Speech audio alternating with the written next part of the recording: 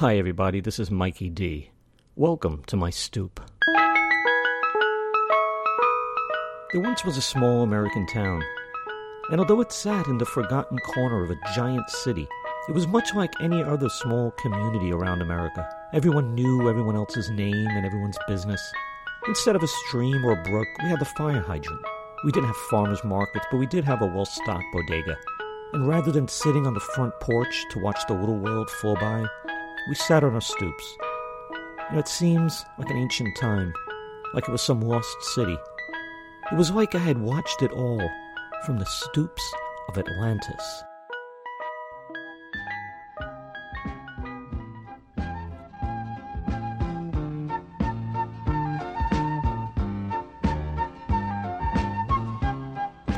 Bizarre was par for the course in East Harlem in the 70s. And for the most part, there was a nonchalantness about much of it. It would be like that scene in Star Wars. Obi-Wan whacks off an arm of an alien, the music stops, all stare, then without missing a beat, the musicians get back to work and the incident is forgotten. That's how it was. Oh look, they're lighting sticks of dynamite on Pleasant Avenue. Cool. Wow. Boom. Okay, let's go get some ices. But I remember many of them to this day. Some of the weirdness was dark, violent, and disturbing. Other times it rode a weird line between danger and hilarity. And others just... well... here are my top 5 memorable moments of oddness. 5. Fireworks were a big part of growing up in East Harlem in the 70s. Yeah, they were supposed to be illegal, but no one cared. I could get any kind of firework I dreamed of any time, between May and August. And I'm sure I could during those other months, but for me fireworks had a season. And believe me, I spent much of my allowance money on them. But one night my eyes gazed at a sight I had never seen before, or since. Tony D was a fireworks conductor, a maestro. Nights leading up to the 4th of July were like his rehearsals for the big show that was coming. He would bring out a few boxes of firecracker belts, some M80s, aerial bombs, and give us all a prequel of his great explosive aria. I loved it. One summer night, the block busy with my neighbors enjoying the beautiful weather, he appeared with something dangling from his hand. He walked into the middle of the street, a few buildings down from mine, and let the thick wire in his hand uncoil. Something thumped to the street. It was a large wad of steel wool. Using a lighter, he turned the metal mass into a fiery ball. He had obviously soaked it in lighter fluid, maybe gasoline. Lifting the fireball, he let it dangle, so the flames crept into every fiber of the lump. I stepped closer with Scott, watching curiously, as he began to slowly swing the fireball on the thick wire in an ever-increasing arc. And as the burning steel fibers scraped the street, trails of spark burst to life, and as the arc became wider, the sparks began to draw an orange curve in the air, and then the spinning became wilder, faster, and more intense as the curve became a circle, burning a giant illuminated wheel in the air around him, like Ezekiel being beamed up by ancient aliens. Showers of sparks were sent up and over the street like a sudden August rain. I could see the tiny metal balls of fire bouncing on the asphalt like electric hailstones. Faster and faster, more and more storms of sparks. Then I felt a burn on my scalp. I was caught under this fiery rain. Screams sounded, and the curious Gawkers raced out of the perimeter of the fall of shrapnel. Tony was in a state of ecstasy, surrounded by the incredible sphere of orange fire. Billions of sparks showered in every direction as Tony D's face beamed with the light of his creation. The crowd screamed and scattered as the whooshing sound of metallic fire spoke like God himself. It was beyond biblical. He had become one with the flames, a single atom in the universe of orange stars. Then, as the fuel of steel wool burned itself out, the circle slowed, the shower became a drizzle, and it was over. A chorus of cheers, like prayers, went up like audible sparks. Tony smiled, waved, and walked off. I heard a Mr. Softy truck approach, and it was time for ice cream. 4.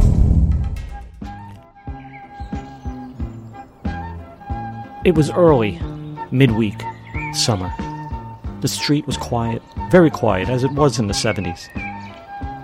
We were walking from the pizza place on 115th and 1st. See, there was this running bit where Chris and Scott would try to be the first one to meet me outside my building when they thought pizza may be an occurrence. "Can I have your crust?" was the inevitable request. I am sure they had the cash to get their own slices, and they usually did, but they were both obsessed with being handed that edge of baked dough that, at that age, I didn't really like once all traces of sauce and cheese were gone. So I would give whomever first called dibs the crust. It was kind of pathetic. So there we were, strolling the street, pizza slice 87% finished, my two drooling pals beside me, awaiting the chaff to be handed over. Not a care in the world. There's a building on the northwest edge of 118th. It sits alone above the 4-story brownstones to each side, the building being 4 or 5 stories higher than the rest. There was a staircase that led down into an outdoor courtyard or yard. I never knew which, since I was always too afraid to go down. Why? Well, dogs maybe. I heard them barking at times. Rats? Maybe, probably. Always that chance. Mysterious beings? Well, we were tossing a Spalding around, bouncing off the walls as we passed, throwing it up in the air as high as our skinny arms could manage, and the ball ricocheted off a car bumper, arched into the air, and landed right in the stairwell. So, who was going to go get it? We looked at each other. Chris, noshing on my crust, shook his head and pointed at me. "I ain't going down there." "Come on, come with me," I asked. "No friggin' way," Scott said. "It's got rabies dogs down there." I cocked an ear. No barking, no growling. I unlatched the gate and pulled it open, hoping it wouldn't squeal. It did. I listened again. Silence. "Come on, Scott." Scott stepped up and took a step down into the abyss. I couldn't see the ball, but I could see the narrow passage at the bottom of the steps, and it was backlit by sunlight from the mysterious open area beyond. It was dead quiet. I took a few more steps, not even checking to see if Scott was following. There was a slight smell of cat pee. Finally, I made my way to the bottom step. I peered ahead. The world beyond the weed-lined passage was bright, like overexposed film, like a movie where time was drifting to the past, or to some alternate dimension. No Spalding was in sight. I looked behind. Scott was standing a step or two above me. He had one butt cheek aimed back up for a quick escape, but I needed to do it Band-Aid style, fast. I took a deep breath of pissy air and walked on elf-like footsteps through the tunnel. I came out into a blurry world where the bright early summer sun was smearing the trees and brick around me. It was like an old photograph. I scanned the yard. No dogs, no one. A small dot of pink punctuated the faded greens and browns. The ball. I beelined for it, swiped my palm at it when a figure appeared ahead of me. I looked up and made eye contact with Quasimodo. He stood over a garbage can, hunchbacked. One eye was closed, and the open one was bulged out from his skull, its pupil gazing off the side in a perpetual peripheral gaze. His face was bulbous and puffy, pale white. His mouth twisted, and a snaggletooth poked up from his lower jaw. His wet lips faded and S-shaped. We startled each other. He grunted. I dropped the ball and busted ass out of there, up the steps to the street. Scott and Chris looked at me with that nervous, energetic energy that kids get when they sense something cool had happened. "The Hunchback of Notre Dame!" I shouted and ran. They followed me back to my building. Scott said he had caught a glimpse of him too. I finally caught my breath.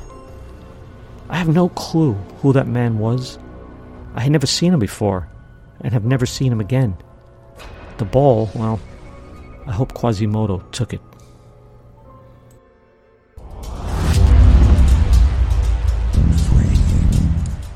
Fights on my block were pretty common, especially when the weather got hot. I guess there is an obvious connection between heat and violence. Just look around the world. The places with the most violence almost always inevitably brag the hottest temps. My mom and Miss Frances were standing outside my building chatting as they often did. I was playing at the front gate. My sisters were nearby as well. I heard the shouting, the cursing, that sound of real fighting. Two guys were going at it across the street in front of the big white building. There were a few pushes, punches, and two friends jumping in separated them. One of the guys cursed loudly and rushed into the building. The other stood by, mumbling to his friends. The energy of the block calmed. Fights don't just affect the fighters. Everyone who witnesses gets some sort of secondhand punch in the gut. Some folks get all excited. They get off on violence. Others laugh, a nervous reaction. And others get nervous, paranoid, scared to see someone or themselves get hurt. But normalcy returned. Across the street, wearing a bright red shirt, was Ventacinque, a tall red-headed man with a slight hunched back. He was strolling with a newspaper under his arm, a cigarette dangling from his mouth. Eugene, a nice man and an air traffic controller who would get fired by Reagan a couple of years later, was hosing down the sidewalk. Kids were playing scullies, a pack of ladies gabbing on lawn chairs. One half of the fighting duo was standing by a car parked in front of my building. And then it was one of those moments, that memory trick where it is all remembered in slow motion, for dramatic effect, I guess. I'm not sure why, but my attention was called up to the roof of the white building, where I saw a sight I had only seen prior in police shows. The wooden stock of a rifle with an angry man attached to it, aiming it down at his fighting partner. The words, "He has a gun!" was shouted by somebody. All eyes looked up and screams followed. I saw the red-headed hunchback duck into the front yard of a building. The ladies scattered, kids ran. Mrs. Francis and my mom rushed into the gate and pushed me and my sisters inside as I watched the target of the rifle lying on his back, and he rolled under the parked car for cover. Once inside, all went quiet. No shots were fired. The screams died down. I don't think the cops even were called. And an hour later, my mom asked me to go to the corner store to buy her some cooking oil. All was back to normal. But I recall very distinctly feeling really creeped out, stepping back outside, checking the roof, all roofs, for snipers. And that was life in East Harlem in the 70s. You just never knew. So stay tuned for the final 2 bizarre moments in the next episode of The Stoops of Atlantis.